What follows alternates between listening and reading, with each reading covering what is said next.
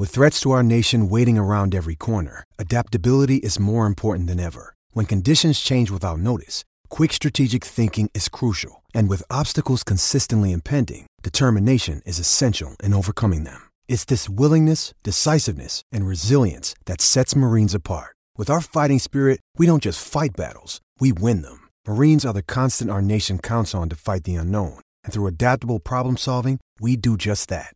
Learn more at marines.com. This episode is supported by FX's Clipped, the scandalous story of the 2014 Clippers owner's racist remarks captured on tape and heard around the world. The series charts the tape's impact on a dysfunctional basketball organization striving to win against their reputation as the most cursed team in the league. Starring Lawrence Fishburne, Jackie Weaver, Cleopatra Coleman, and Ed O'Neill. FX's Clipped, streaming June 4th, only on Hulu.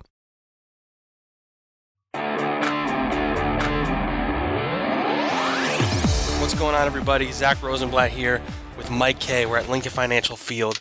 The Eagles just beat the Houston Texans 32-30. It topped last week's game against the Rams. This is one of the more thrilling games I've ever covered. It was a heroic Nick Foles performance. I mean, they don't control their own destiny. They're not guaranteed to make the playoffs still. But, I don't think anybody could have felt as good as they do right now about this team. Everything is just rolling right now. Yeah, there's something cooking here. This is... And Nick Foles is the chef. Yeah, Nick's stirring some straws and some drinks.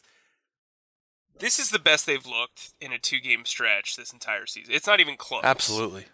They are winning games as a team. In every way, yeah. Yeah, it's not just the offense. It's not just special teams. It's not just the defense. It's everything coming together. I mean... They've been able to come back from really awful positioning, too. It's just, to me, this team, it's not because of Nick Foles. I don't want to say it's because of Nick Foles. Nick Foles is outperforming what Carson Wentz did at times, but this team's coming together with their backs against the wall. It's the team around him, yeah. Right. Has done all what they need to do, whereas they weren't doing that before. Yeah, I mean, this is just conjecture, but... Sometimes it just kind of feels like this team expects Carson Wentz to put a cape on and do it for them. Yeah, right. When Nick's in there, they know they clearly have to play up to the level, and in some aspects, that's good and bad. I don't think it's always a cut and dry of Nick Foles is playing better than Carson Wentz. I don't think it's the team plays better with Nick in there than with Carson. But right now, they are playing better with him. Yeah, right, exactly. Doesn't mean they do. That's what they are doing right now. It doesn't mean this is how it's going to be for the rest of time. But, I mean, Nick Foles, what was his final line? Because the box drive in front of me is all messed up. He completed 35 of 49 passing attempts for 471 yards, a franchise record, 4 touchdowns, and 1 interception. I mean, unreal. It's a masterful stat line. We also have to really consider that interception was horrific. It was bad.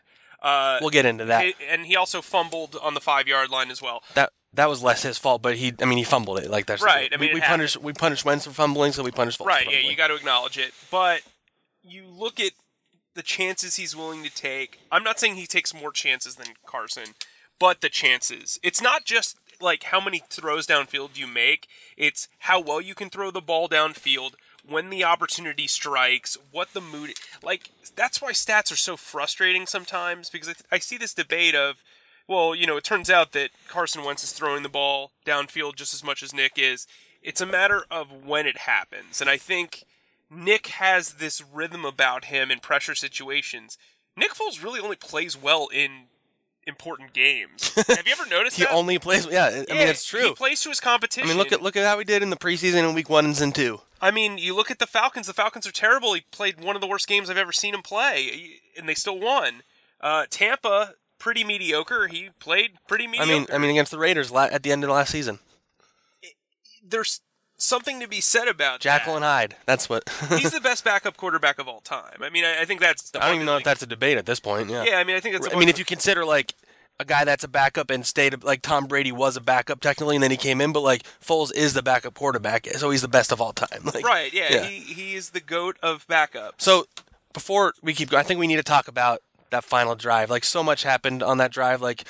I wrote an oral, like there was enough that I wrote an oral history after the game. Like there was just like so much that happened, and it kind of was like the play before. Deshaun Watson made this ridiculous throw down the field. I believe it was like 30-something yards to a receiver I've never heard of who spells his name really weird. I was joking. Smith, is that what it was? Yeah, Vincent Smith, but he spells it like Vycin, like T. Like I was like, he sounds like a created kid, like one of those fake characters on Madden when you do download the draft or whatever, and it's like all fake. He sounded fake. Yeah. But anyway, it was an amazing throw. He kept his feet in, and all of a sudden you're like, oh crap, are they about to blow this? Like this is how the season was going earlier in the season. They weren't able to close it out. So they get the ball back. They only get to the 11-yard line after Boston Scott returns it. Nick Foles throws 2 incompletions right away, and I think they might have had a penalty in there. Maybe maybe they didn't. But it was 3rd and 10. Nick Foles makes a throw. Jadeveon Clowney's bearing down on him. He completes a 19-yard pass to Alshon Jeffrey for a first down. As that happens, Jadeveon hits him after he's already thrown it, so it's past roughing the passer. Nick Foles lays on the floor for a couple minutes out. Maybe it felt like a lot. It felt like a couple minutes. I'm not sure. I should have got a timer out, honestly. You don't think in the moments like that sometimes. He was down there for a while. Some guys thought he's going to go back in. Nate Sudfeld started warming up. He told me that he thought Nick Foles wasn't going to come back in. Like he was down long enough that he's like, all right, I'm just got to get in the right mindset. I'm going to go out there and take over. Nick Foles, comes off the field. Nate Sudfeld goes in, throws an incompletion. I legit thought he was going to throw a pick, which would have been like the saddest way to end the season, because they would have ended the season because the Vikings already won at that point. But then this is kind of funny from like Nate Sudfeld's perspective. So he thought there was like a PI on the throw. He threw it to Jordan Matthews. And then he hears cheers. He's like, oh, maybe it was a PI, and we're gonna get 15. He's like, oh no, Nick's coming in. Okay, so he went out, shook Nick's hand, went to the sideline. Nick Foles came back in the game. A couple plays later, he threw a great pass to Zach Ertz. A couple Darren Sproles runs later, Jake Elliott lines up for a field goal. They try and ice him, and the kid knocks it down like he's done so many times before at this point. I know it was only 35 yards, but you're still in the moment like, is he gonna miss it? He missed an extra. He missed an extra point. That's the thing. Like this was like such a 2017 season thing where it's like all these things were like going against them. Like you're thinking about, okay, he missed an extra point. Like why would we be confident in him? He's missed some field goals this year that he shouldn't have. And then he hits it. They win the game. They're still alive. Like I said, they don't control their own destiny, but like that drive right there, it felt like we were back in 2017 / the playoffs of 2018 again. There's something to be said about this team's resolve. They've really only been blown out once. They only really lose close games. Even with Wentz, they had some comebacks against the Redskins, the Giants. This is a team that is finding itself in the second half of the season. They hadn't won 2 games in a row up until a month ago. It's crazy. And they beat the Giants, they beat the Redskins, they lose to Dallas. Come back, Nick Foles at the helm, beat the Rams, beat the Texans. And these are 2 quality wins. You can look at what Dallas has done. Dallas has got a couple of quality wins, but that's it, a couple. That's what the Eagles have as well. And I think, look, they don't control their own destiny. We'll get more into playoff talk later, but this team's playing like they have their backs against the wall. They know it. They need to handle theirs, and they'll eventually get to it. Right now, I kind of feel like the Eagles are going to make the play. It's weird to say. It almost feels like we're assuming it at this point because of how good they're playing. But that's the crazy thing. Like, the Vikings haven't looked great a lot of this year.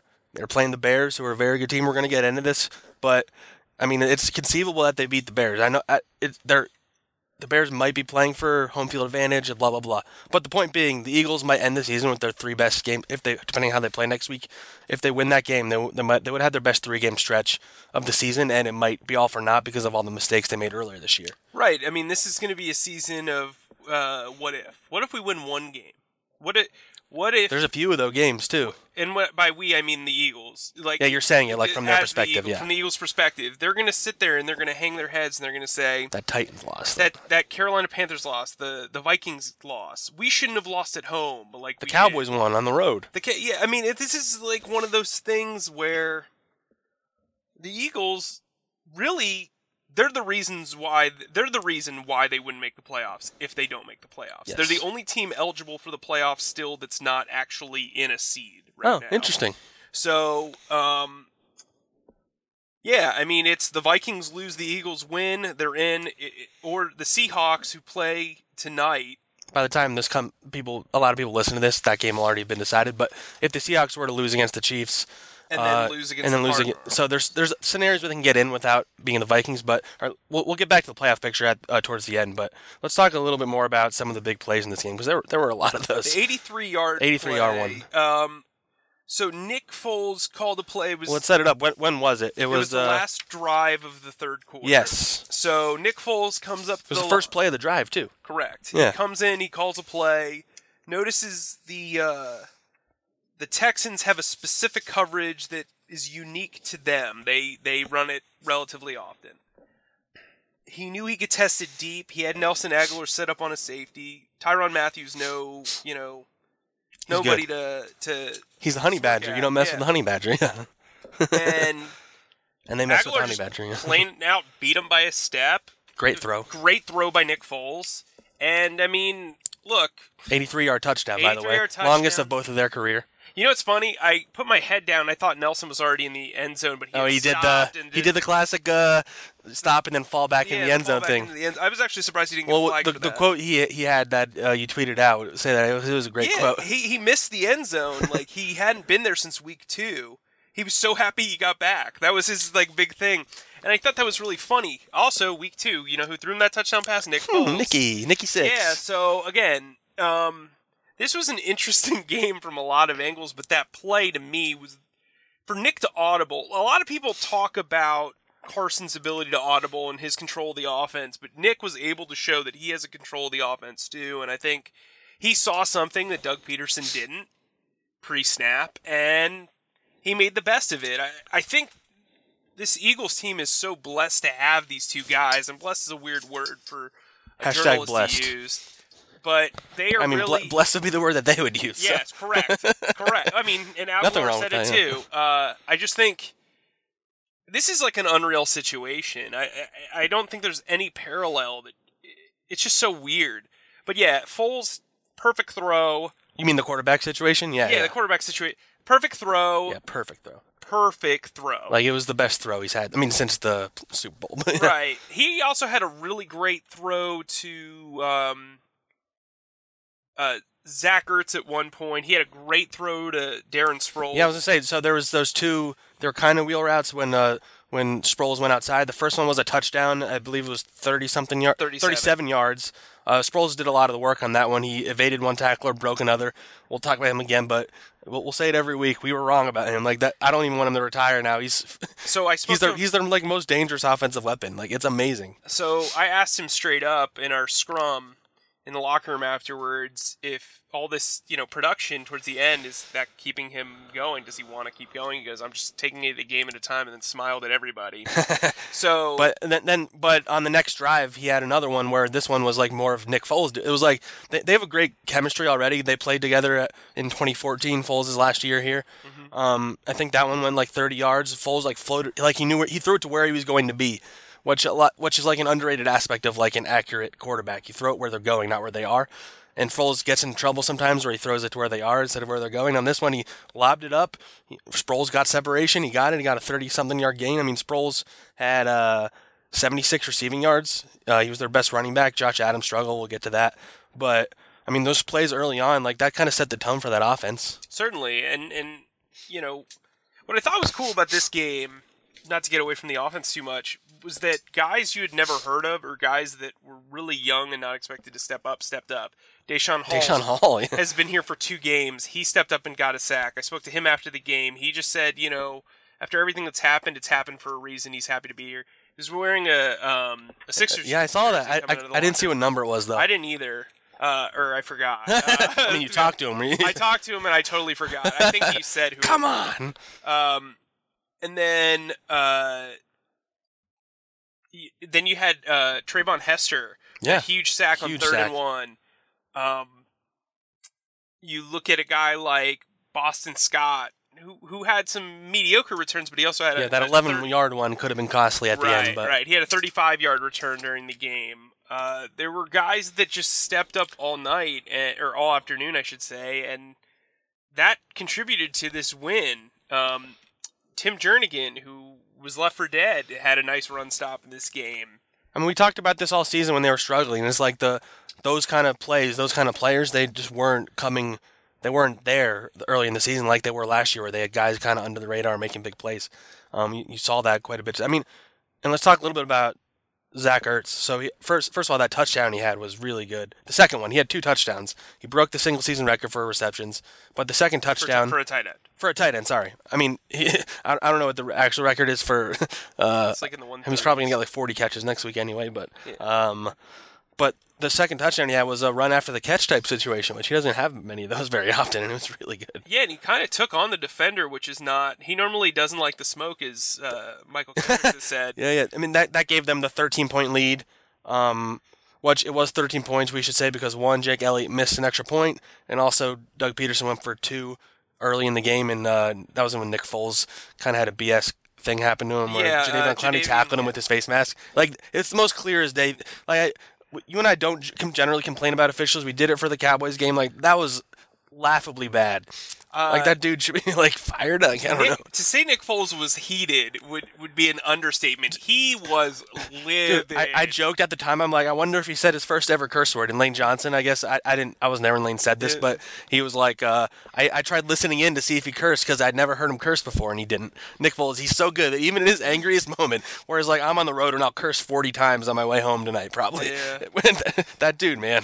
I mean, he wouldn't even like after the game. He wouldn't even criticize the official. Right. He was like, you know. They're not going to see everything. I went up to him after the game, and we cleared it up, and I apologize. Like, this dude's apologizing for, like, he could have ripped his head off. Like, Jadeveon Clowney's an animal. You could see the steam coming out of his helmet. I've never seen him mad like that. The only time I've ever seen him do the Darren Sproles thing, right? The Darren Sproles thing where he's like, that's my teammate. Like that was back in 2014, right? Yeah. That was, where somebody went really high on Sproles, and he was just like, "That's my teammate. Don't like." Blah, blah, blah. He probably said it really nicely, like, "Please don't do that again. Please stop it. Please don't do that. I'm sorry for yelling." He's probably saying, "I'm sorry for yelling." I think he said "bull crap," which is like, He's like, "I'm so sorry. Bleep that out. I'm sorry." Anyway, we're not making fun of Foles. We think he's awesome. So anyway, all right. Let's go position by position. Okay. Should we just? Foles. Yeah, we've talked about Foles a lot, but let's break him down even more. I mean, those numbers are. The numbers. This was like the first time that Nick Foles' numbers actually kind of represented. A lot of times his performances are like his numbers aren't great, but like you have to watch the game, the eye test. Right. The eye test and the numbers test passed tonight. Besides, the interception was bad. He tried forcing it into Zach Ertz. Ertz might have been held a little bit, but it was still a bad throw. The linebacker on the Texans intercepted it pretty easily. It didn't turn into any points, which was good. The fumble. We'll get into the tackles, offensive line in a second. Vitae played most of the game. Did not play very well for a lot of it. You didn't hear from him as much in the second half, but he made an error in his assignment, and that left Jadeveon Clowney to only have to get by first Dallas Goedert, and the second line of defense was Richard Rodgers, and he sacked Foles, strip sack.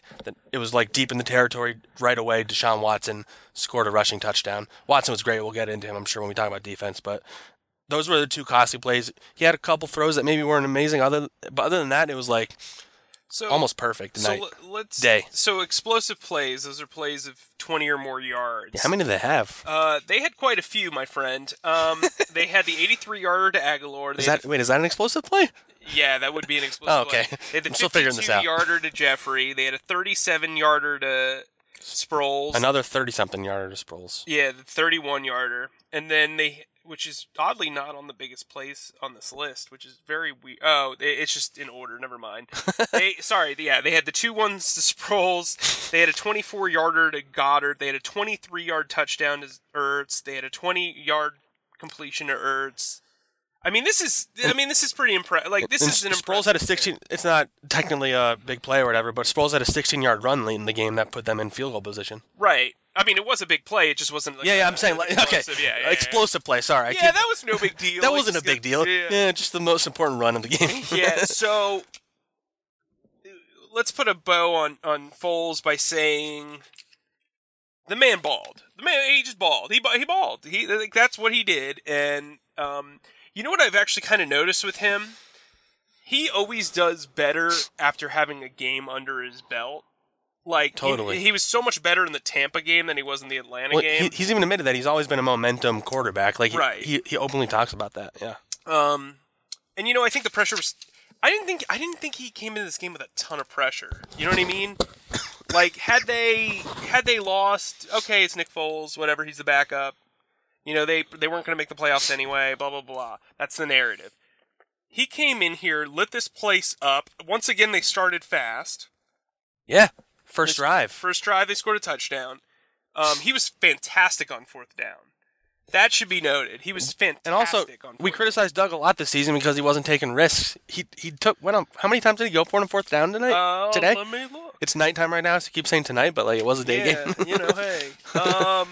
But I mean, this was the Doug of old. He was taking risks like that. They were 4-4 on fourth down. 4-4. Like how many teams even go for it on 4 times on fourth down? I mean that says a lot about his trust in the team, and I think they're rallying around him as well. I think he and Schwartz are calling some pretty good games as of late.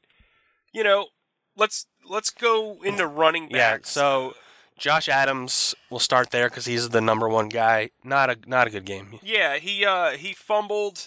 Basically, when they had the game locked up, I mean, they were up by 13 points, and he fumbled, and it allowed them to kind of build some momentum. That is the Texans.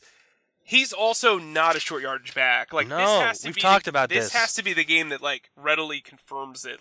Stop trying to make fetch happen. Yeah, it's just it's not a thing, and it's unfortunate too because it's taking down his yards per carry average and making him look a lot worse than he is. Not that really matters. Yeah, Sproles should be their goal line guy. I know they use him for a lot of things, so maybe that's probably why they don't do it. So I said this on the podcast, and this is my theory. I've said it before. When Josh Adams is in there, you almost certainly believe that they're going to run the ball with him because he's A, not a very good pass protector, and B, not really used as a receiver. There were a couple of times in this game late that he was out there and they didn't use him as a runner, and the play actually worked. Yeah, Nick Foles got on the fourth down, did a QB sneak. By the way, one before you keep going, there was one more bad play with Josh Adams that we both gasped at where Nick Foles went to throw it to him and he literally wasn't even looking. Yeah, so it was a broken play. Nick Foles ran out. He's a rookie. Ran out to his right. Foles just threw it at him just so he had a guy. And Josh Adams looked like the play was over. He was looking down the field. It was a rookie error. He's played like a veteran a lot of the time, so he's bound to have that. But yeah, that just adds on to that it wasn't his game. We talked about Darren Sproles. He's ageless. It's ridiculous. He's the most exciting guy on the team. If he wanted to come back next year and I was Howie Roseman, I would say, sure, if you're willing to play for the minimum. I mean, yeah, sure. Whatever your minimum is. I mean, he's been playing for 150 years. Doug might beg for him to come back again. So I mean, yeah, maybe you keep 5 running backs. I mean, maybe he's better. Maybe he's better because he rested for half the season. Right. That was something that I wanted to talk about is, he has been able to rest his other parts of his body during this time. I mean, I don't know about all of his parts. He's just a little guy. Yeah, but here's something interesting. Wendell Smallwood really didn't play all that much in this game. And after he did in the passing game a little bit. He had 4 catches. Yeah, he had 4 catches, but he wasn't last consistent presence. And you would have thought after the Rams game they would have forced it. But I said after the Rams game, he plays well when people don't expect him to play well. And I think that might have been their thinking. The pressure was kind of off him. It wasn't about him. They wanted to go with Sproles. He's the guy that they've been waiting for, forever because of the hamstring injury. Let's go receivers, tight ends. Receivers. Okay, so they didn't spread the ball around a ton in this game. Guys were getting catches, but it wasn't like Nick Foles was looking for everybody. He started off with Zach Ertz. Zach Ertz. He does hurt. Yeah, well, I mean, the other team, you get hit a lot when you catch a lot of passes. But Aguilar had an amazing game. We talked about him a little bit. He had 5 catches on 7 targets, 116 yards, 1 touchdown. It was his break. He hadn't had a game like that all season, really. And Alshon Jeffrey had a couple of... He's been really good after the catch, actually, lately. And it's just so clear that him and Foles just have a connection. I don't know what it is, but those two are really good together. But I think we've talked about this a little bit every week. We have to keep doing it until the end of the season. The Golden Tate trade, it just makes no sense. It made sense in theory, but the dude had 3 targets, 2 catches. I know last week he only played 20 snaps. I wouldn't be surprised that's all he played tonight. He just doesn't have a presence out there anymore. It just There was a play early in the game where it looked like he was genuinely confused where to line up, and they got called for an illegal shift. He was talking to the ref before the play, and I guess he and Nelson Aguilar had a back and forth afterwards, and I don't see what he's bringing to the offense. And it's not his fault. It isn't. They just don't know how to use him. They don't know how to use him properly because they do actually have quite a few weapons. They're just the weapons were not delivering, and now the weapons are delivering. Yep. I mean, Aguilar clearly is the one who should be their slot receiver. Yeah, it's not a question. And, Jordan Matthews, I mean, they're targeting Matthews as much as Golden Tate. But Jordan Matthews deserves those targets. He's actually playing relatively well. But, that's the problem. They got Matthews off the street, and they traded a third-round pick for Tate. Like that... Oh, we won't dwell on this trade. We won't dwell on this trade too much, but tight end Zach Ertz, 12 catches, 16 targets, 110 yards, 2 touchdowns. This dude's the single season catches holder. I think he's third all time in the Eagles' history in catches. Yep, he is. I mean, there's only so much you can say about. Like we said the same thing every week. He's Zach Ertz. Like he just gets the job done. People like to talk about yardage a lot, and Travis Kelce's having an incredible year. But when you can depend on a guy the way that they've been depending on Ertz through 2 quarterback changes, through all these injuries, I mean, he's having an incredible year. Like his numbers, if he was a wide receiver, he'd be a pro. He'd be getting talked at as a second-team All-Pro. Now it'll be interesting to see what happens with the All-Pro voting if he gets second team after breaking all these records. Then again, Kelce has an opportunity this year to break the receiving yards record for a tight end. It's an interesting discussion. Those two are clearly the best tight ends in the NFL now that Gronk's fallen off. All right, the defense. It was an interesting night for the defense. Wait. Sorry. Yeah, we didn't talk about Dallas Goedert. We didn't talk about the one catch Richard Rodgers had. I feel like we need I have an oral history coming about that tomorrow, actually. Richard Rodgers, they used him on a screen. I actually kind of like the play call design. It was all 3 tight ends lined up together in trips, and they just kind of tossed it to him. I mean, I'd like to see Rodgers get involved. He was actually a pretty decent pass catcher in Green Bay, especially as a red zone target. Dallas Goedert had some missed blocks. I believe, but it wasn't his fault on that sack. Like he shouldn't have been guarding Jadeveon Clowney. It was like that one play where Ertz was blocking DeMarcus Lawrence earlier this year. That was either a mistake by Vitae or a bad play call. That's just the reality. Yeah, I mean Goddard. Overall, it wasn't his best game, but whatever. Okay, so let's move on to defense. We'll start in defensive line. So Chris Long, for sure. I mean, I would say it was a kind of slow start at first for the D-line. They weren't getting that much pressure. Or if they were, Deshaun Watson was evading it. Like, Deshaun Watson was really... Like, that dude's legit. And they lost Demaryius Thomas to a torn Achilles. And he didn't really have the weapons, and he, just made things happen himself. Like I said, to made up characters from Madden. But Chris Long had his best game, maybe as an Eagle. He had 2 sacks. Forced a fumble, he had 3 quarterback hits. Like he was pretty dominant out there for a guy who thought about retiring for the last 2 years. And I think what played into him having such a good game is when you really watch these edge rushers, Chris Long's so patient. And sometimes when you watch Watson move around, like when we go back and we watch the coaches film on this, you're going to see Watson hold the ball, trying to make a play, move around, and Long kind of just studies him. Long's not looking at what's around him after he beats his man. He is looking at Watson and playing the timing perfectly, and that's why he was able to get the 2 sacks that he had in this game. I think what they've been able to do with 3+30 defensive ends playing a huge amount of snaps is pretty incredible down the stretch. Michael Bennett, Chris Long, and Brandon Graham.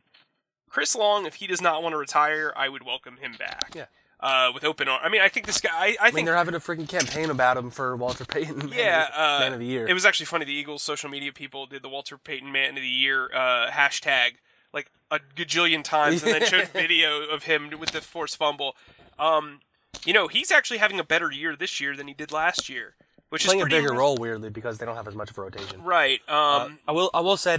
they don't have as many well, they had a decent amount of quarterback hits because as the game went along, they did better at 3, 4, 5, 6, 7, 8, 9, 10. They got 12 on one play. There was quite a few plays where Deshaun Watson was he avoided it. There would be 5 guys on him. And he got especially on that last drive where Deshaun Watson scored. The play before that, he evaded a great pass rush. You mentioned earlier Trayvon Hester had a sack. Deshaun Hall. I guess they split the sack in half for him with Avonte Maddox.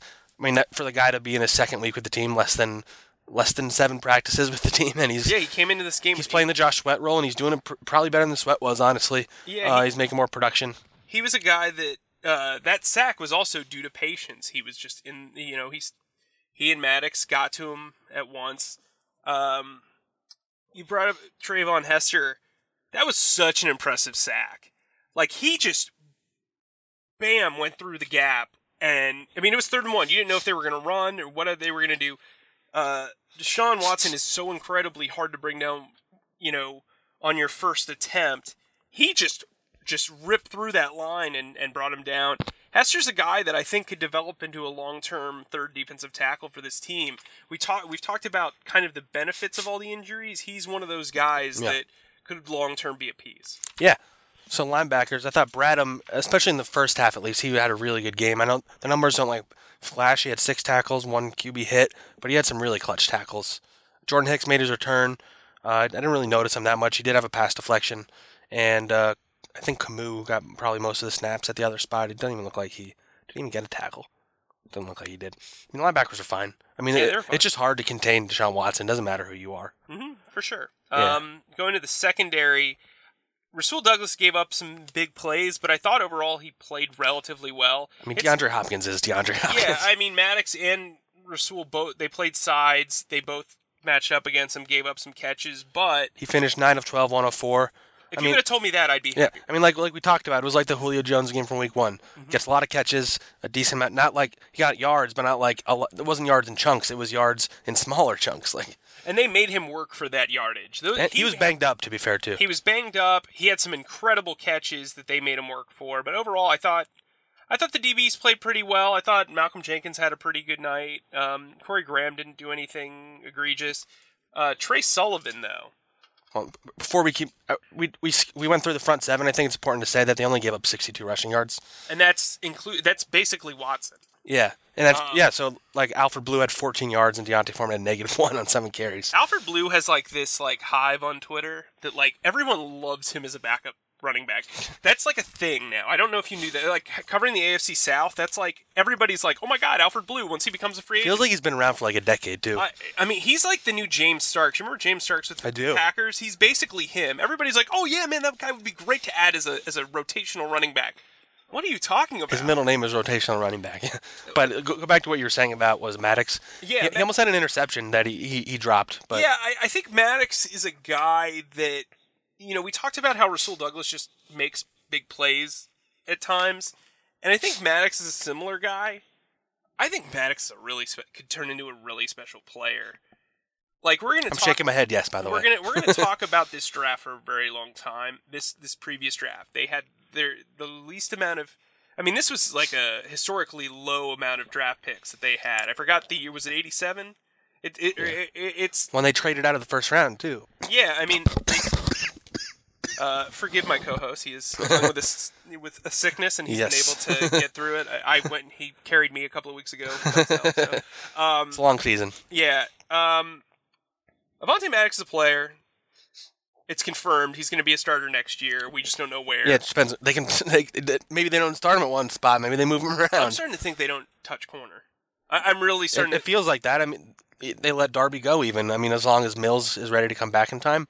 Yeah, depending on how you feel about Rasul Douglas. Yeah, that kind of banks on that. And Sidney Jones. Well, you've got... It's kind of how you feel about those two guys. Here's what you got. Not to get too much into future planning. We'll probably talk about it for the end of the rest season, of time. Yeah. But right now you've got Jalen Mills for one more year. You've got Crayvon LeBlanc for one more year. You've got Avonte Maddox. You've got Sidney Jones. All 4 of those guys are getting paid nothing.